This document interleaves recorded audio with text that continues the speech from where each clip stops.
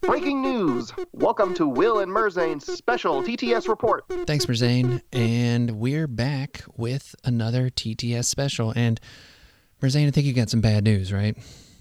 I have some really bad news. Well, what is it? I lost my second game of the league, meaning that for me, the dreams of making it to the final cuts is over. Is dying. No. It's done. I buried it in the backyard. Cue the Darth Vader no meme. No. Exactly. Man, that stinks. That's unfortunate. So, yeah, I also lost my match too, but they're saying there's a chance. Oh, you're still in it. And now I have to live vicariously through you. Yeah, well, good luck. You and apparently a lot of other people that were messaging me and like before the match, like, oh, yeah, you're the last dog I've gotten this fight now. And I'm like, oh, God, oh, God. This season, I don't know if I've said it on this show, but this season has been brutal. The competition across the table, like everyone, all the people involved are really good. Like everyone's just gotten so much better every season, and it's just at a peak, obviously now. And then list building has gotten better, so you're playing more powerful lists on top of the all that. It's been crazy this season, and I've had a brutal schedule too. Yeah, so it hasn't helped at all. But yeah, everyone that I've talked to, even people that are having success, they're feeling it. They're feeling it this season. This has been a crazy one. Yeah, it's been tough. I mean, actually caring and giving a go. Like I play for fun no matter what I'm doing, but actually like taking the time to really like, okay, I'm going to make a go at this and try to really be that competitive level has been really tough. And every opponent I've had has been very difficult. And one of the opponents is actually going to be on the regular HPP podcast coming up this week. So that's going to be a lot of fun. So I'm excited for that. But heck yeah. Let's talk about what happened with your match, my friend.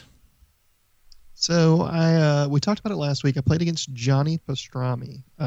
He brought his X-Force list, and I felt pretty confident into it. I'd actually gotten a game in with Dizzard, who is the prophet of the X-Force.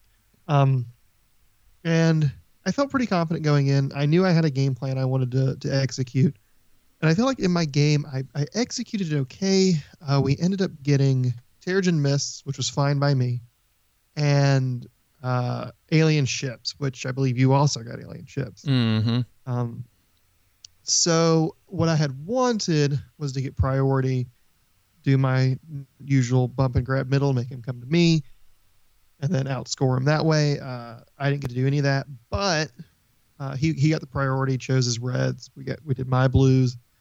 We both wanted Demons Downtown, which is very funny. We both wanted to take advantage of the Incinerates. Yeah. And we were both like, oh, I don't know who would have done it better, but it would have been a really interesting match. But it was a very tight game, and I'm probably going to say it for probably the only time I'll ever say it. I think that dice were a huge deciding factor in this game. Oh. And when I say that, it may sound like I'm saying Johnny Pastrami got lucky.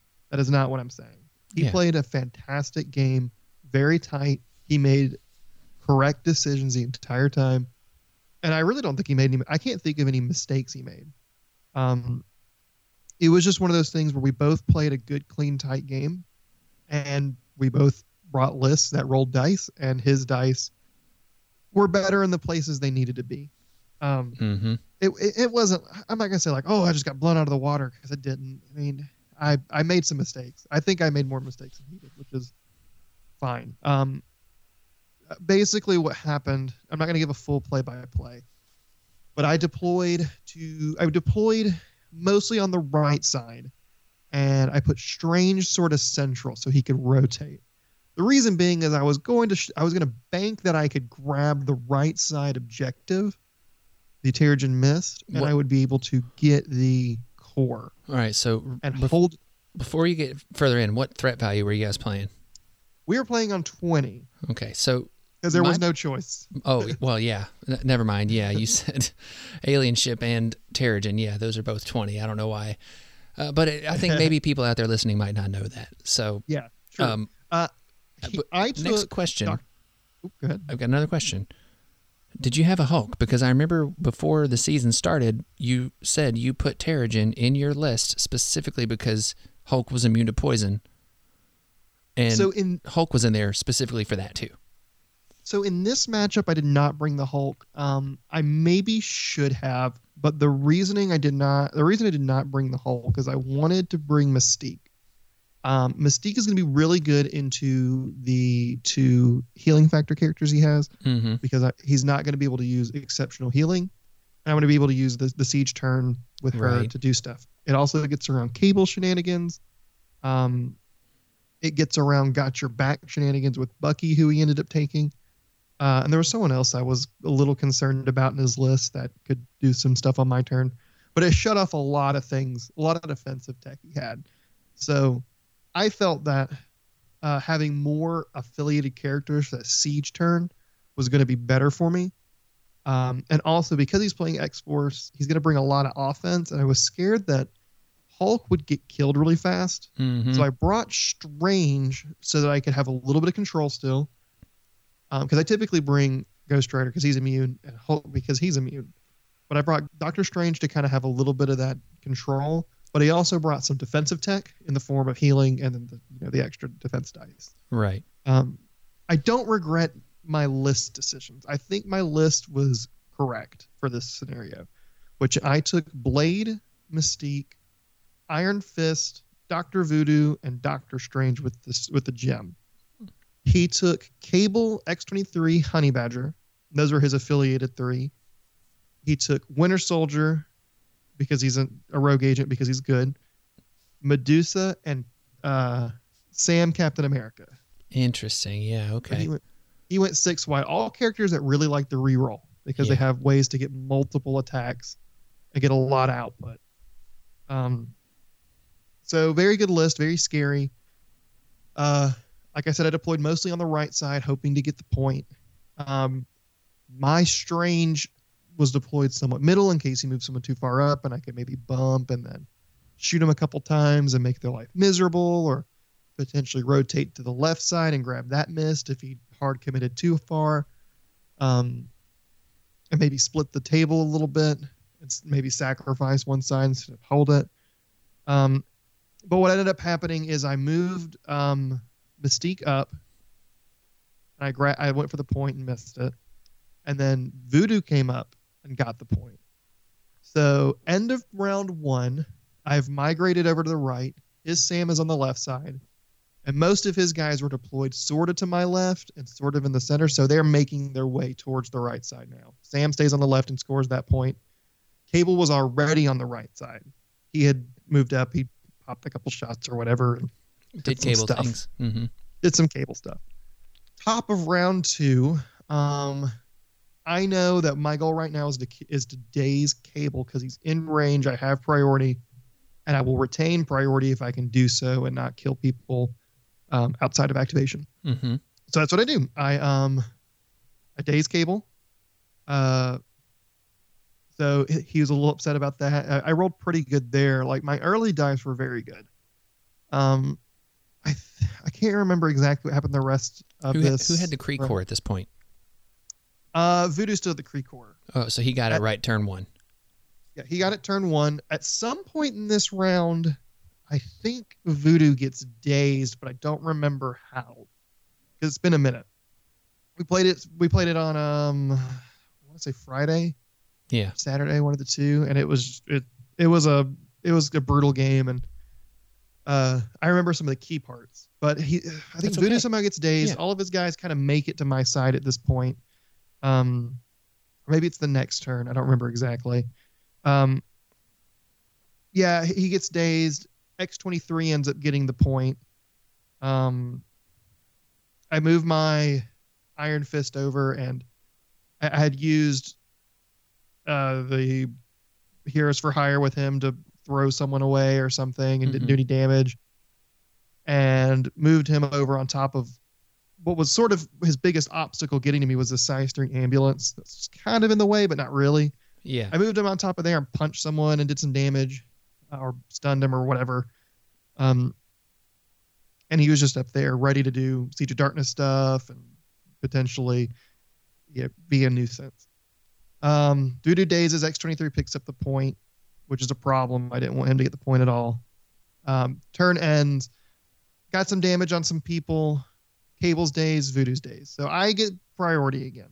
Oh, yeah. So my goal this round, it's a lofty one, but I think it's a good one, is he has Winter Soldier, Medusa, X-23, and Honey Badger all within range 1 of this size 3 ambulance. Oh, yeah.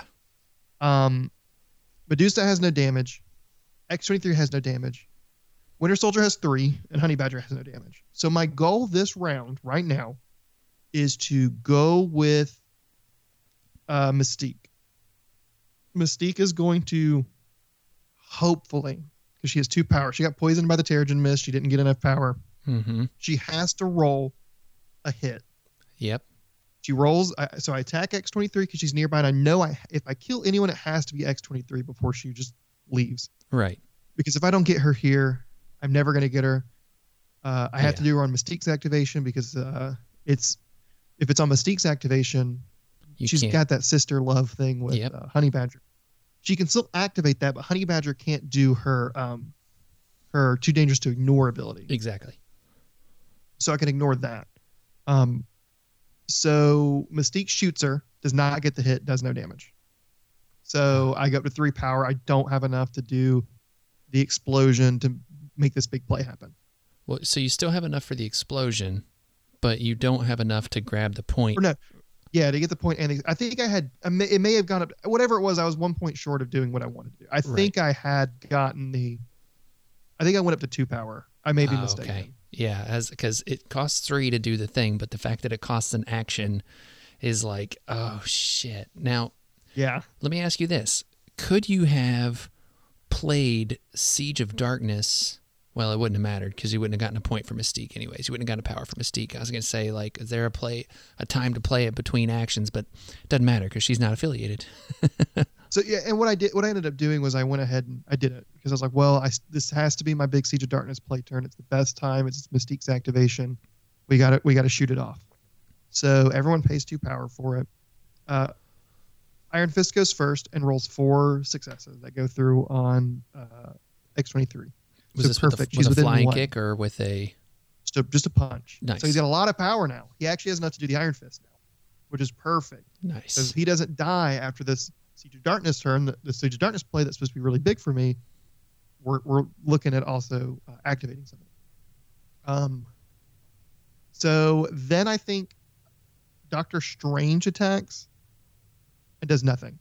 And keep in mind, all of these attacks are going to be into X-23. Right.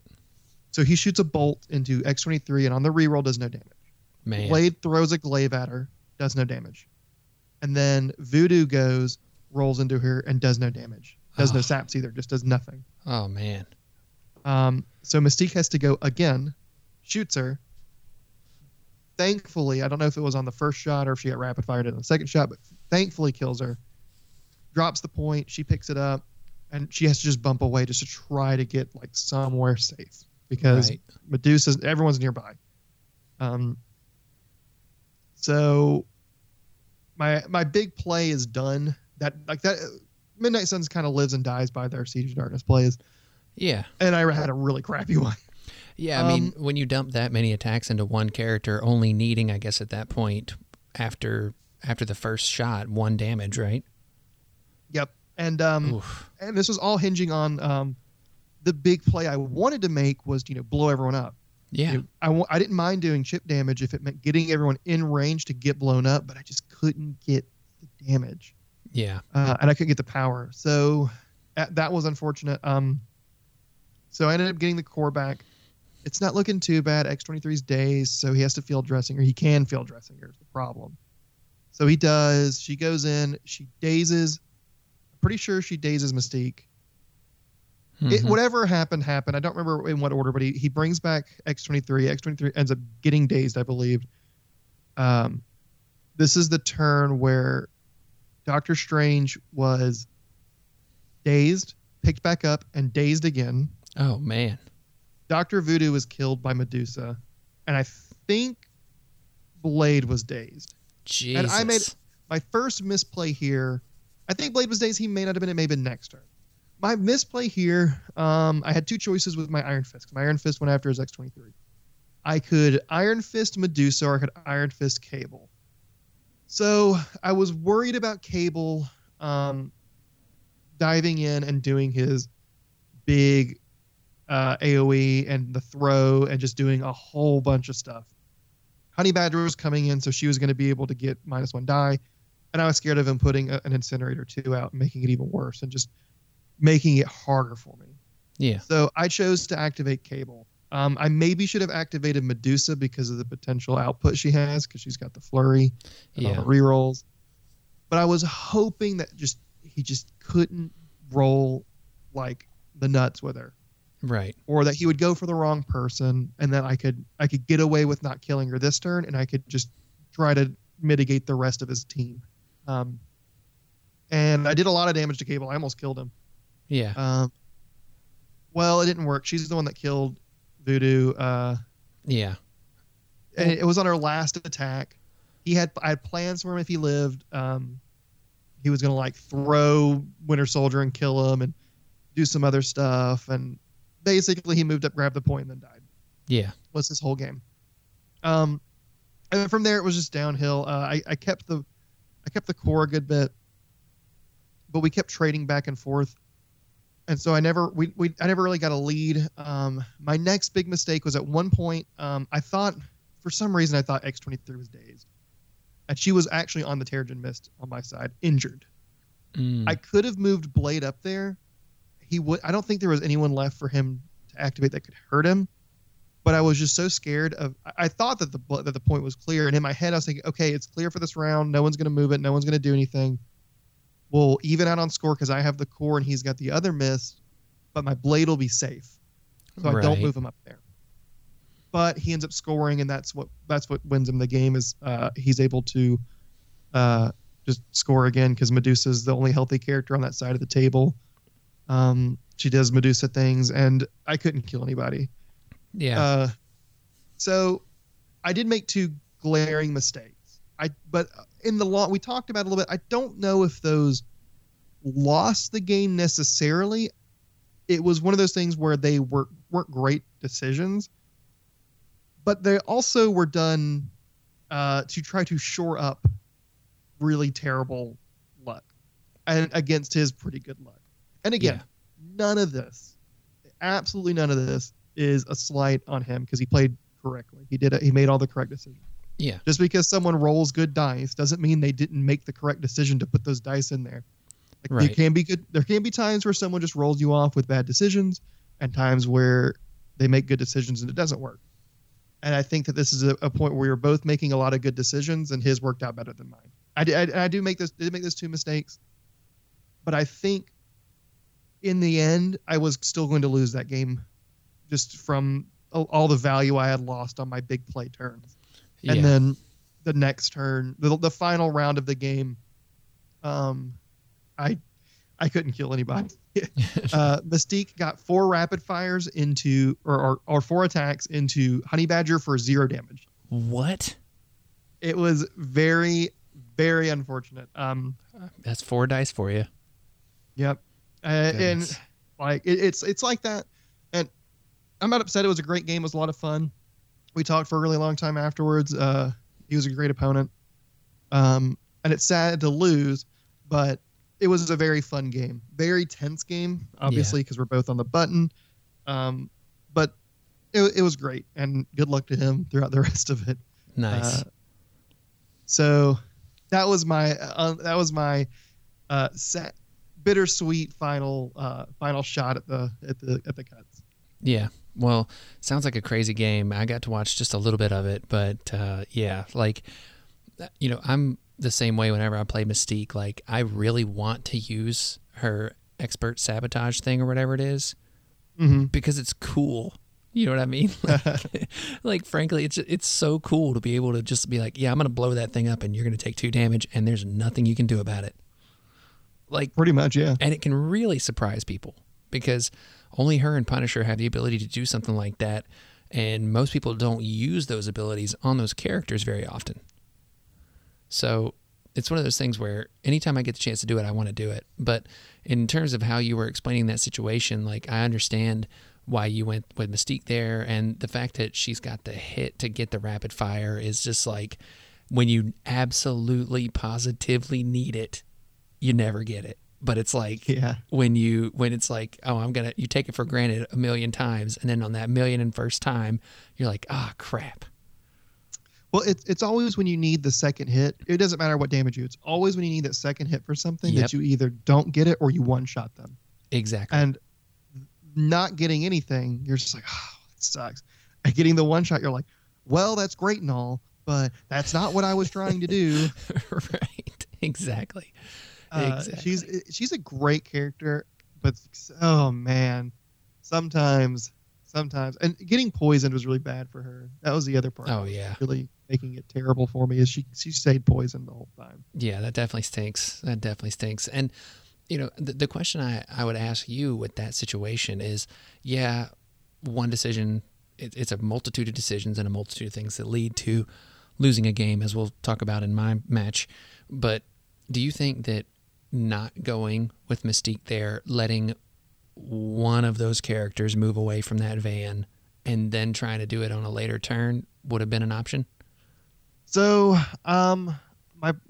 my issue was, I think that if I didn't go for it with Mystique, I had to get X-23 dead right then. Because like I said, if I don't, I probably don't ever pick up the Kree Core again. Right. And I have to have I have banked my entire strategy on getting the Kree Core and holding this right side point. Yeah. So Mystique is the best one to do it because he's got exceptional healing. So he basically has Odin's Blessing.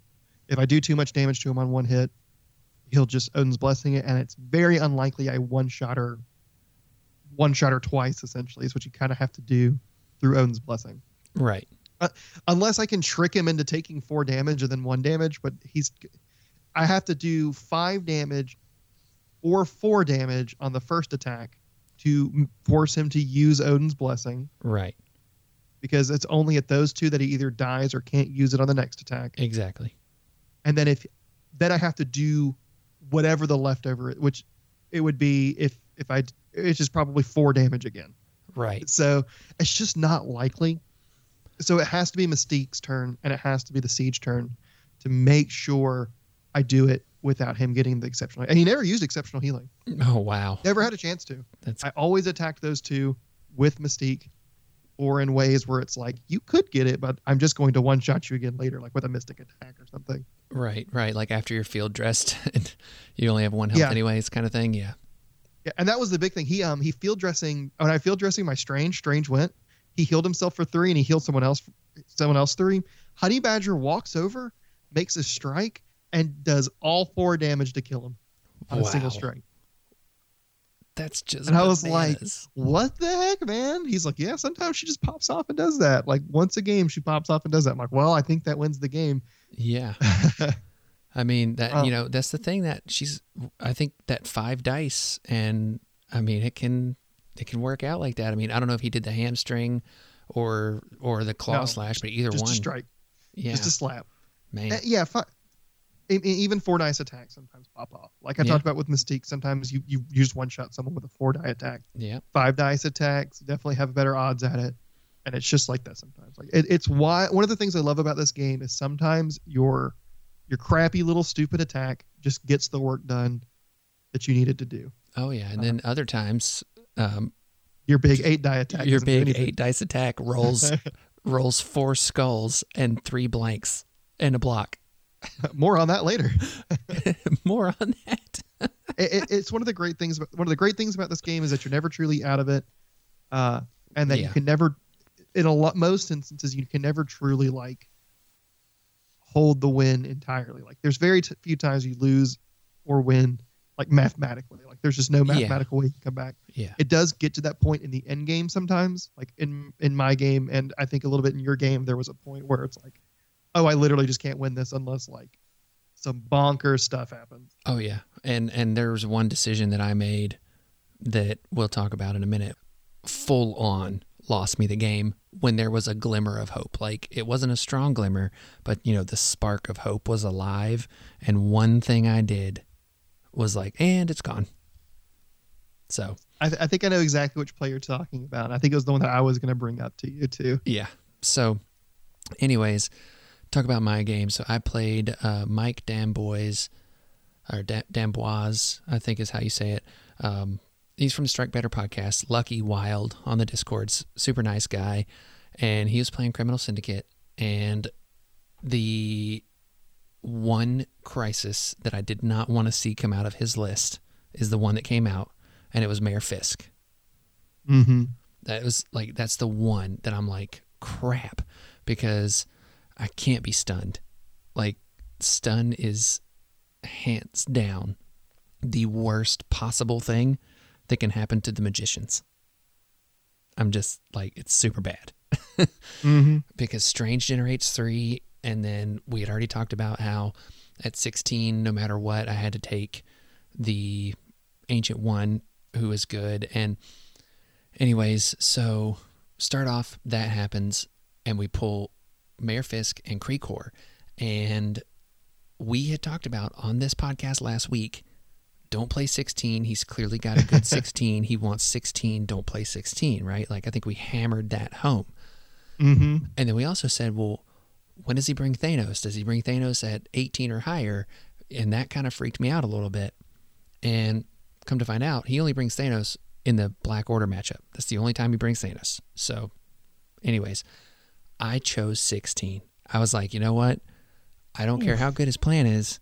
I know I can play 16, and I know I can kill whatever I need to kill at the point when I need to kill it, right? Like, that was kind of my thought, because it's like, I know I'm going to go down early. How far down am I going to go is going to be the question. Mm-hmm. And I wasn't too worried about what he brought initially, right? Like, he brought Mysterio, Okoye, Bullseye, Black Cat, Toad, Kingpin. And that's all, right? It was 6 wide. 6 wide, yep. That's all of them. Kingpin, Bullseye, Okoye, Cat, Mysterio, and Toad. Yep. Yeah. So that's what he brought, and I had Strange Supreme, Voodoo, Ancient One, and Mordo. And the first mistake I made, and I also want to say, kind of as echo kind of what you said, my opponent played a great game. His plan was very good, and everything he wanted to do, he was able to do. Like, there wasn't anything that I did to impede what he wanted, and he executed his plan. He played a flawless game, really. Like, there's one thing where he was like, "Yeah, that was a mistake," but at the point that he made it, the outcome was decided. So it didn't really matter. But he played a great game. However, the dice, I had, I think, a couple of rolls where I was like, thank you. But literally, it was just out of control. Could not have gone more in those, like, when he needed it, it was there. And when I needed it, it was not only just a letdown, not like he had I rolled 4 successes and he rolled 4 blocks, just kind of a crazy, like I had average dice and he had above average dice. It wasn't like that. It was like, oh no, the dice gods were like, smack you down and make you feel how bad this is. Mm-hmm. So it was just one of those kind of games, right? Like, it is what it is. And like you said, it is the beauty of MCP. It is the dice insanity. And I do love that aspect of this game. But went into it turn 1, and I pass right off the rip. He moves up. I deployed kind of weirdly. So I deployed Voodoo alone on one side. And he deployed Mysterio, Bullseye, and Okoye across from Voodoo. And the thought process there was, maybe Voodoo can go up and steal the core, or if not, it's at least, I feel like that's a matchup that is okay because Mysterio is not going to want to hang around there, and 4 dice into my 6 dice, okay. And then if I can daze one of them early, then I can possess the other one and feel okay about it. There's lots of little things that I was thinking were going to be okay, but ended up that was a misplay. I should have put Voodoo more in the middle to kind of see where things shook out and then moved him over because he's such a big deal. But that's not what I did. I deployed Mordo in the middle, and then I deployed Strange and Ancient One on the side across from Kingpin and Toad, and his Black Cat was in the middle. And past first turn, he moves up, I think, Mysterio onto the point, and then I use the Mordo pass, basically. I go with Mordo, get my 2 power, and then sit kind of in the middle of the board within range 3 of where I'm going to put Strange and Ancient One to start blasting on my right side Witness. And he ends up moving Toad up to grab the Witness and ends up, he gets within 1 there of the Witness and the Kree Core and ends up finding the Kree Core on the first time he rolls it. Either second time he rolls it. You know, so that's awful. And it's on Toad, who is like slippery, you know, slippery little bastard. Yep. And so I'm like, okay, well, I've dealt with Toad enough before. I know I have to one-shot him. I've got, whatever I do, it's got to be 5 damage off the rip so he can't slippery away. That's what I got to do. But either way, I can do this. So I move up with Strange, and I get into range 3 where I've got my Pierce, Wild Pierce, everything. I've got my Mordo buff, 7 dice ready to go. And I roll those 7 dice in, boom, 2 crits is all I've got. He rolls 3 successes on his defense dice, which, okay, fine. I've got a Wild Pierce. I can take that down to 2, and I've got a dice advantage. Rerolls. Let's go, right? So I hit my rerolls, all of it, you know, Eye of Agamotto, reroll everything. And, yeah, I don't remember the exact roll, but I did no damage on 9 dice. No, you did damage. It was, No. I did no damage. It was Ancient One who came up later that did the damage to him. Oh, you're right. Yeah. So 0 damage there, which is awful. I mean, just straight awful. And then, you know, he goes with Kingpin, brings Kingpin up, and I come up and I go with Ancient One. Ancient One goes to try to get rid of Toad, and on her 5 dice, spikes hard, but only does 4 damage. So like I said, I needed to do 5 in one shot. I only did the 4. He slipperies away. He's not so far away to where I can't place with Strange later to get there and everything, but it just didn't work out. All this to say, I knew I was going to go down at least 4-0 turn 1. I did not expect to go down 6-0 turn 1. But I did, and I'm like, okay, 6-0 turn 1, I can handle this. Like, the Kree Core's there, I'll give up this other side point, and then he can just chip away 2 points a turn, and then I'll try to score 4 a turn. Was the plan, right? So I start to move Voodoo over. I move Mordo up towards the point, and we start kind of battling, but all it comes down to is I end up getting to Toad, I daze Toad, I get the Kree Core back on Strange, and, you know, Black Cat's coming over to do Black Cat things, which is fine. I expected it. It was no big deal. But the one thing I didn't expect him to do is, so at the end of his turn, he had moved Black Cat over to secure the Witness because I was able to kind of get people in range to do enough stuff to kind of make that an issue. So he got Black Cat over there and secured the thing. And maybe I did 1 damage, actually, to Toad when I hit Strange with him. But either way, I didn't do enough to kill him because I had enough for a teleport. That's right. So anyways, I moved Black Cat over, and I teleported Black Cat away turn 2. At the top of turn 2, activated Strange early, was able to put no damage into Kingpin or barely any damage into Kingpin because the goal at that point was KO Kingpin also. Because if I KO Kingpin, the leadership stops, right? Well, actually, your turn 2 start was Doctor Strange goes, teleports forward, kills Toad, which was correct. Mm-hmm. And then you picked up the objective. And you had two choices here. You could either attack someone again, or you could move.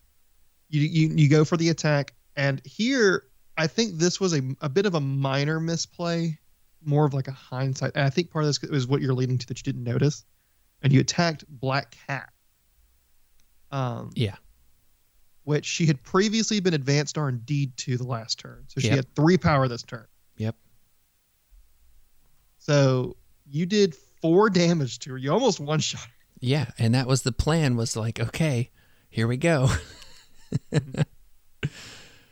Yeah. And I think this was the mistake because, and I'll, do you want to say what happens next? And I'll say why I think that was a mistake.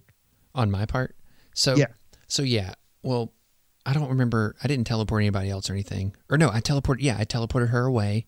Yeah, you got the power and you teleported her. Yeah, I teleported her to where the idea being she can't steal from being within range 1 of me right there and then double move away. Because then I really can't, like that, I cannot let happen. The idea was make her have to make a move, and then, okay, she moves long away, I can still get to her. Mm-hmm. So that was my thought process. And then you can go ahead and say what happened. So what ends up happening is you do teleporter, and one thing to keep in mind with the Kree core is you can only move once. And if you don't attack, it does a damage to you. So she moves long back to you because she's still within range, steals the core. She has 1 power now. Now, one thing that people don't think about a lot when playing Criminal Syndicate is that Criminal Syndicate has another ability besides just counting as 2 on secures, and that's that for 2 power, they can pass an extract they're holding to another character. This was genius on his part, dude. You stunned her. So when you did the 4 damage to her, she didn't get 4 power. She only got 1 power. Yeah. But the reason I think it was a mistake to attack her was she had 3 power at the time when you attacked her. She's going to steal it, and you can't stop it at this point. There's nothing you can do. She will, which is one of the big problems with her. There's literally nothing you can do at all. She is going to take that core from you. And that's perfectly balanced and okay.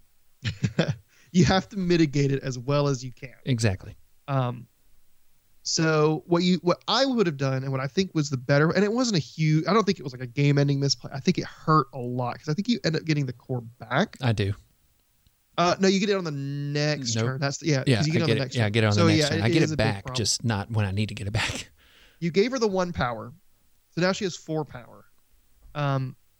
So now all she has to do is she has to walk forward, do 1 damage to anyone on your team with her strike, and she can steal and then pass to Kingpin, who is going to be much harder to kill because you don't have any way to steal it back. And I had Ironbound books up here too. Yeah, you had Ironbound books, so it wasn't, but it's just one of those things. I think here I would have attacked Kingpin. I think teleporting her was 100% correct. Yeah. If she can only move to you, grab the core from you, and then attack you. And then she's stuck there with 1 power. Yeah. And she has to make the attack to not die. And so that is a 100% misplay on my part. And that's not the biggest misplay I'm thinking of.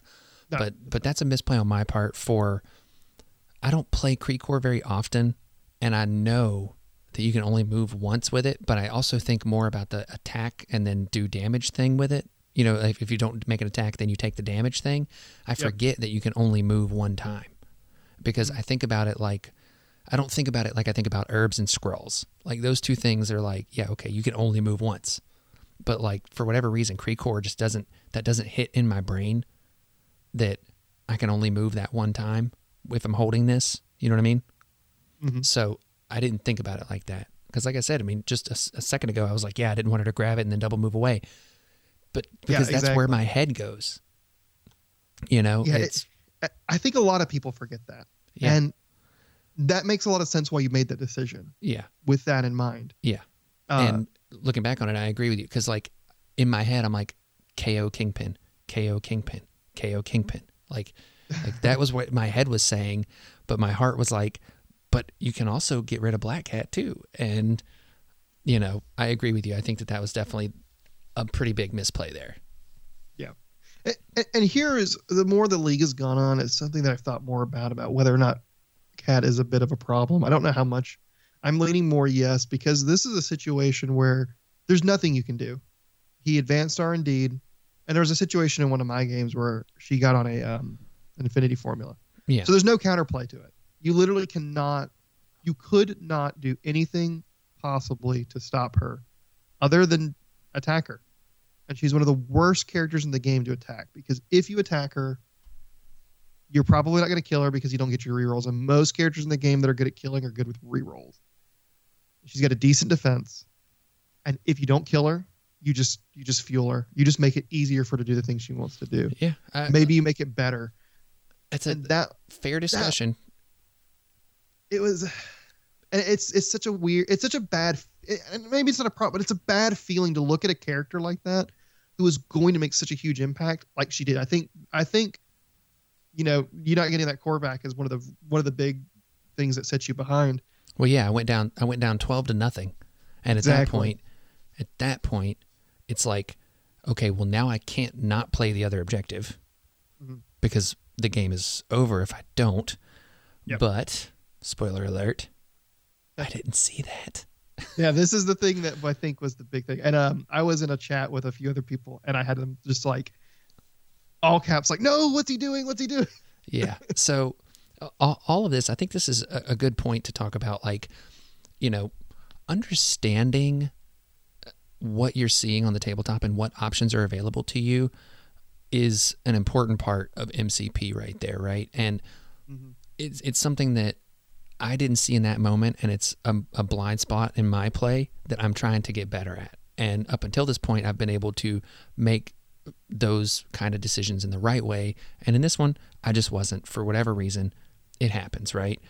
And, you could say that a part of it also was the black cat. Everybody talks about how insane, quote unquote, she is. So you gotta you gotta deal with her. And it's like, yeah, sure. And everybody knows kind of where I stand on that. And if you're first time listening to this, I think she's fine. I think she's a strong above the curve 3 threat, but I personally don't think it's one of these like absurd, out of control things like we have had a couple of times before. I think that it's above that curve. How do we bring her back into that curve? Is someone smarter than me needs to figure that out. I do not think we give her the Enchantress treatment personally, because if you make it an action, she will never see the table again. That's my 100% thought right there. But I don't know what you do. But I think that maybe that got to me a little bit of the like, Black Cat, because I saw some of that chat. It's like, yeah, is Will ready to admit that Black Cat's a problem? I was wondering too. I was like, ooh, this is a big example. No, it's not the most egregious example, but it's definitely an example. Right. And it's like, but it's a part of the game. It's a part of the game. We know it's a part of the game. And if you know you're going to have to potentially deal with this, then you got to have a plan for it. And unfortunately, my opinion on this, and we'll get back to the game in a second, is, okay, you take Black Cat away. And by that, I mean, bring her in line, if you will, whatever phrasing you want to use. You players, people will find something else to break. And, no. And then you'll say, oh, well, this one character that we didn't even look at, we completely overlooked. All of a sudden, you'll be having the conversation again. X is broken. Y is broken. And it's like, well, I mean, take a step back. And if you think about it, this game, we're getting off the rails. This game is theme first. And Black Cat is 110% theme. I'm here for it. Anyways, competitive game here. So, all that happens. But the big thing that happens that turn, Ancient One is pretty decent of a character at killing things, generally. I get 4 power on Ancient One, and Ancient One has a really good spender attack. She's one of the few characters in the game where using the spender makes a lot of sense, because it's typically worth the value you get out of it.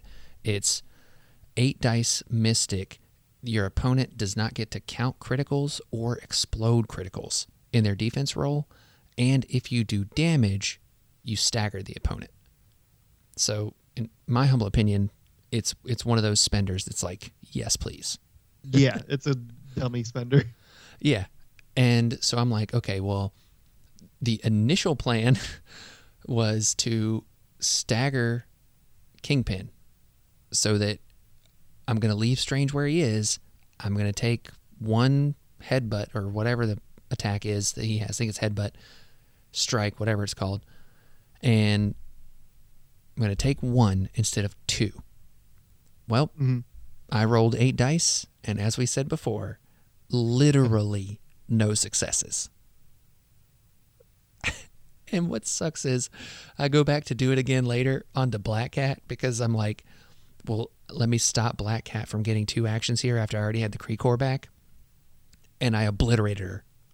Like, oh, yeah. Just deleted her off the board.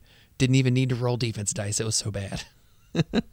The most tragic thing about that first roll is you actually did roll a single success. And he rolled no successes. And he was almost like, that's right. I'll take the damage. That's right. And you're like, okay, well, you'll get staggered. And he goes, oh, okay, then I'm gonna spend a power and not take the damage. Yeah. Like, yeah. That's right. That's right. I forgot about that. Yeah, I rolled 1 success. He rolled no defense. And he was about to be like, yeah, I'll just take it. And I was like, okay, you're staggered now. It was such a perfect opportunity for you because you were just like, that's the one-shot potential right there. Yes. And so I think this also ties into another minor mistake, like the targeting mistake. I don't think that necessarily lost you the game right there on its own. No. But I think it was one of them. And I think it was not flipping your leadership faster. Yeah. So I agree. And this is, again, like the learning thing. Like, I've been learning Convocation for a little while now, and I'm still learning them. There is so much to unlock with this affiliation and with this squad in general. I'm not going to have it all figured out right away. But to your point here, so every game so far, I've started with my affiliation flipped on the side of placement, where if I take a damage, I get to place, right? Mm-hmm. It's really great. It's gotten me in and out of good situations, right? So like I can be off a point and then potentially be able to move on to it if my opponent attacks me or throws something at me, stuff like that, right? So it works out really good for me typically. But in certain matchups, I think the reroll can be more valuable. Now, the reason why I don't usually flip it to the reroll side is because it's only good on characters if I'm attacking a character that hasn't activated or if I'm defending as a character that hasn't activated. That's the only reason why I hesitate to either start or flip to that at times. In this matchup, though, I think I should have. I think starting it is generally good because if you ever make a round 1 positioning error, you're typically covered. You can typically go, oops, I put someone a little too far forward and I got shot. Well, I'm going to move back so I don't get double shot. That kind of thing. But round 2, I think usually if you know you're about to try to kill people and you have priority, you're going to be attacking someone who doesn't have an activated token, and you get it. Another thing that this wasn't really an error, but I don't think you realize, playing a Poldark is not during your power phase. It is actually like Dark Reign in that any of your Convocation characters can play it as long as you're the active player, not even on their activation. Yeah, I did know that, but I wanted to make sure I got it for as many attacks as possible. Yeah, because I saw you looking at it in power phase when you were talking about flipping out. I didn't know if you had realized, so that's definitely something that's because you have the Ironbound books, which is during the power phase. During power. Playing is a similar kind of thing, but it's not during power phase. But you're right, like getting it on as many Mystic attacks as possible is a good plan. So looking at it at the beginning is typically good. I just didn't know if you realized. Yes, sir. And and another funny thing that happened is I think it was round 3. I'm down 12-0, and I think this is even before I move, or maybe it was round 2. I think it was round 3 though. Before I make my big mistake, the biggest mistake. I playing a Poldark, and I play it on Kingpin. He's got like 4 damage on him, and I'm doing the math in my head. I need 3 power off of him, on Strange to do some teleporting shenanigans. And so he's got Toad ready to field dress him and everything, but I was like, I'm not too worried about Toad right now, but maybe I play Plane of Poldock on Kingpin, get that 3 damage in one shot, then go into Toad on the second with a second attack because he's only got 3 health on his injured side. Maybe we can take out 2 characters right here. That was kind of the thought process. And Kingpin, off of 5 dice, rolled in 5 dice on Kingpin and had 2 successes to his no damage, I think, at that point, or he rolled no defense at that point. I had 2 successes. And again, thought process, go all the way here. So I'm like, well, I'm going to re-roll this. So I re-roll it with Eye of Agamotto, no successes. And I'm like, okay, I've still got my Plane of Poldock. And at this point, I had flipped my leadership. Yep. And I'm like, okay, Plane of Poldock, we're going to re-roll these whole things again. And the argument that I can see here is I had 2 successes on that first roll. Maybe I do Plane of Poldock right there instead of Eye of Agamotto. That's I think where you could make an argument for it. However, so I need to do 4 damage no matter what. I have to do at least 4 damage. So that's why I was like, I'm going to increase my odds. So I re-rolled everything, no successes. Plane of Poldock, everything, either no or 1 success. And with my other re-roll, it was 1. I think I had 1 success in all of that. And that's just dice, man. Like, dice are going to just dice on you sometimes. And, like, I can sit here and say that,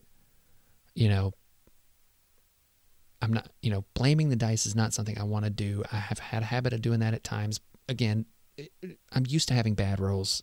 It is what it is. Your plan should be good enough to where you can at least be okay if the dice rolls don't always go your way. But in this particular instance, I was just so let down by that I just lost complete focus. And then subsequently made the worst mistake I could possibly make that would have given... I ended up still dazing Kingpin with the second attack. Toad field dressed. I moved back up, re-dazed Kingpin. Everything is seemingly okay there. But what I messed up with, and the biggest mistake I made, I had Voodoo in range he could have moved once and then been in range of... Or I don't think he had to move to be in range of Okoye, but even if he did, I think he could have been in range of Okoye already. But within range of Okoye, who was on 1 health, and then could have possessed Mysterio, who were the only 2 people guarding his... Well, it was only Mysterio on the far side point. And I could have gone after, like I said, Okoye, possessed Mysterio, and then kind of figured out the points after that. Maybe gone and scored those points, done something else. I don't know.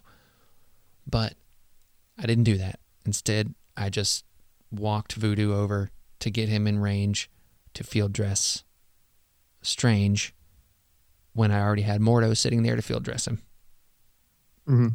Biggest mistake of the game. And I think that's a good thing to talk about, too, because you talked about, you had a bad roll, and it led to a loss of concentration, which led to this mistake. And I think one of the hardest things, if you're going to be competitive in any game, is being able to stave off tilt. Because that's not like major... You didn't like flip the table and throw dice across the room or whatever. But that is part of going on tilt, is losing that focus for a second and making a decision, because partially out of frustration, partially because you feel that desperation. Yep. Like, I got to do something now. And I think that was one of those times. And part of like figuring out competitive play is being able to take a step back from those plays where something doesn't go right, and you recollect and you're like, okay, that didn't work. What's the next step? But it's hard. It's literally the hardest thing. You can practice 18 hours a day. Yeah. And get to your first tournament and get tilted, and all that's out the window, because there's only one way to like start staving off tilt, and that's lots of self-awareness and practice and experience, like in events. Exactly. And I still get tilted sometimes. Yeah. Like I'm better about it than I used to be. I used to get real mad. Yeah. But it happens to everybody. And oh yeah, you know, it was just one of those things that, you know, it happens, and you know, it's okay.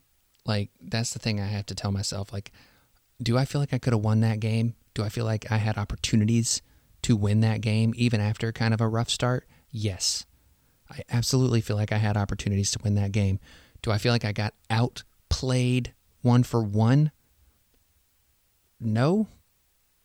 Like, he played better than me. His plan was better than me in this instance. Yes, I guess. But, like, you know, I feel like I had a chance to win.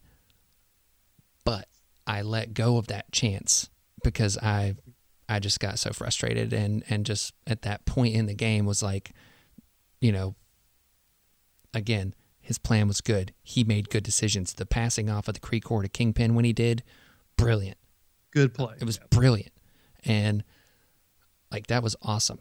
But at that point, so many other things that I had done to myself had stacked up that when that final thing of like, I need to do 3 damage in this one shot and I could not get anything to happen, it just took me out of it.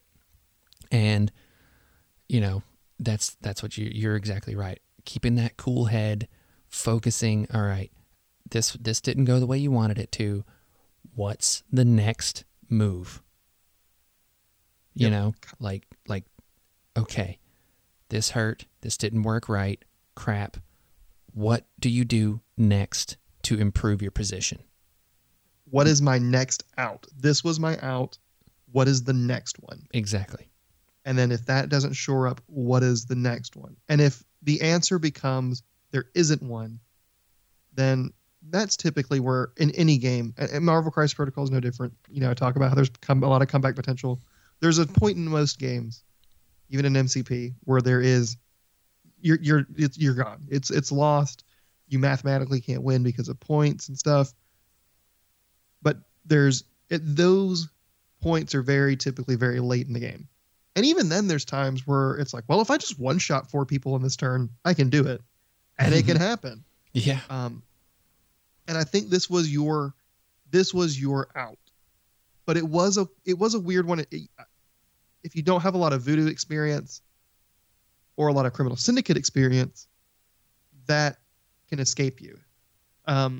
So I think it was a combination of and also experience, because like you said, we're really trying to push it this season. You know, we don't practice. Neither of us practice 18 hours a day, right? To find all of these. Shoot, I barely get enough practice as it is. Same, and you know, he had the plan. I think, and another thing too, because we're talking about mistakes. We're both talking about, I think a theme for our previous games was, what mistakes did we make? Yeah. There's nothing wrong with saying, I made a mistake. Yep. Admitting that's another important part of improving your game is recognizing because very few games are won or lost truly 100% by something out of your control. There are 2 people making decisions on the game. And both of your decisions is what is typically in 99% of games what creates the results of that game. So it's your opponent making good decisions and you making bad decisions, or your opponent making better decisions and you making okay decisions. You know, like a sliding scale. Right. And finding the areas where you could have made a better decision, or however minor. Like I said, like your target priority. Like if you had attacked Black Cat or attacked Kingpin as a Black Cat, such a tiny little thing, a sliver of the decision tree in your game could make a big difference. But identifying those little things is big. And there's nothing that you're not a worse player for having made mistakes. Yeah. You're not a bad player because you moved Voodoo over. And I don't think I definitely wouldn't call you that. I think no one should ever say that. And if anyone ever makes a mistake like that, you shouldn't think that about yourself. Yeah, you should keep in mind that these things happen to the best players in the game. And the thing that actually separates a good player is recognizing them and admitting that they're mistakes. Absolutely. So, yeah. I feel like I'm a little hard on you this time, but it's because I think it's good for you because it'd be good for me. When I make big mistakes, I want to be hard. I'm hard on myself. Very hard on myself. Yeah, and that's the thing. Like, I'm hard on myself. We started doing this special with the idea of getting better. Mm-hmm. And that's why we talk about this stuff. And I hope that the suits out there listening are also getting something out of this, out of hearing the mistakes we make, hearing, being okay with those mistakes and like learning from it. Like this was a huge, huge, huge learning game for me. Huge learning game for me. I haven't played a ton of CS with my convocation, so that kind of was a big part of all of my learning here, and if I had it to do again, I'm picking 20 threat. We're just going to go ahead and say that right now. And, I have a Hulk, so we'll make it work. But no, it's, it is what it is. And yeah. Now, ultimately, the final nail in the coffin. We talked about the dealing with the tilt. At this point, I was done. I was over it. It happens. I made the mistake with Voodoo. I realized I couldn't win no matter what. And I was like, well, let me just try to make it go one more round and see if I can KO Kingpin. Well, I moved Mordo over to kind of body block a little bit on the Witness. And guess who comes just trotting over and then climbing gears just into the millimeter, into the pixel of space that they had. And that's Okoye to take the win, 16-2. Whew. Yep. Brutal game. Yep. And I think I've said this before. Score doesn't always talk about how close the game is. No. Especially on an objective like this against a team like this. And the game was for having, given him the point value he wanted and him making correct decisions. Regardless of what the score said, the game was pretty close. There was a lot of times where it could swing either way. Oh, yeah. But sometimes this game, you do lose all the points in a round once or twice in a row, and that can catapult a loss, even though, I think if the game continues, I think you start to swing back. If it doesn't cap at 16. Yeah. I think this is where you start swinging back around. I think you were going to start picking up momentum at this point. You killed Cat. Kingpin was on his injured side, so now it's time to start KOing him and stuff. Well, yeah, and that's the thing. If I had made the better play with Voodoo, I got nothing out of Voodoo this game. I mean, really. No. And if I had made the better play, there's a theme. If I had made the better play with Voodoo, I honestly think that I'm able to potentially come back and win like a 16-14 kind of score. Yeah. Or 16-12. Like I'm able to put in work because ultimately I don't think he has the firepower to put me down if I'm able to KO Kingpin and then I just have to deal with Mysterio not getting points and Okoye and Bullseye. And I think what you do, I think the proper play was to not activate Voodoo until the last activation. If that means passing to or doing Mordo, and because he was rotating his board to the right side to address the fact that you were winning the right side. The right side was turning in your favor. Yep. And he didn't have the firepower to stop it. If he loses Kingpin, he loses his big advantage. And now, after he's activated everyone, except maybe he probably doesn't activate Mysterio yet. Then you go with him because he can't recommit everyone back to the left side. Then you possess him, move, maybe attack him and throw him off the point, just for good measure. Yeah. Or just stand there, and neither of you score the point. And I think that, even if you don't score, you stop him from getting the instant win. Exactly. It goes up 14-2 at that point, and I think that's where you start slingshotting the game back into your favor. Yeah. You get rid of Kingpin, and then what does he have? He's got 3 2-point characters. 3 2-point characters against Strange, Mordo, and the Ancient One. And Voodoo. It's just gonna get rough from there. Yeah. And as you start dazing them, they're not going to be able to count for 2, so you can start contesting him point for point. They probably don't get the core back. And as long as you don't lose Voodoo over there on that side or recall his brother or he doesn't rotate, right. That point is either dead or in your favor. There is no in between. Yeah. Yeah. So I think it is very easy to miss that, but it has big consequences, obviously. It absolutely does. And that's why reflecting on what went well and what went poorly is very important. Absolutely. So with that, Merzane, I think what we're going to do is break this episode in 2, because this was kind of a big week for both of us. Yes. And it was the midpoint week, so we changed rosters, all that stuff, right? So this will be our TTS Special Report 4.0, and then we'll have the 4.5 coming right up. 2 episodes special, 3 HPP episodes this week. Holy crap, that's a lot. Oh my goodness. Spicy week. But no, it's going to be great.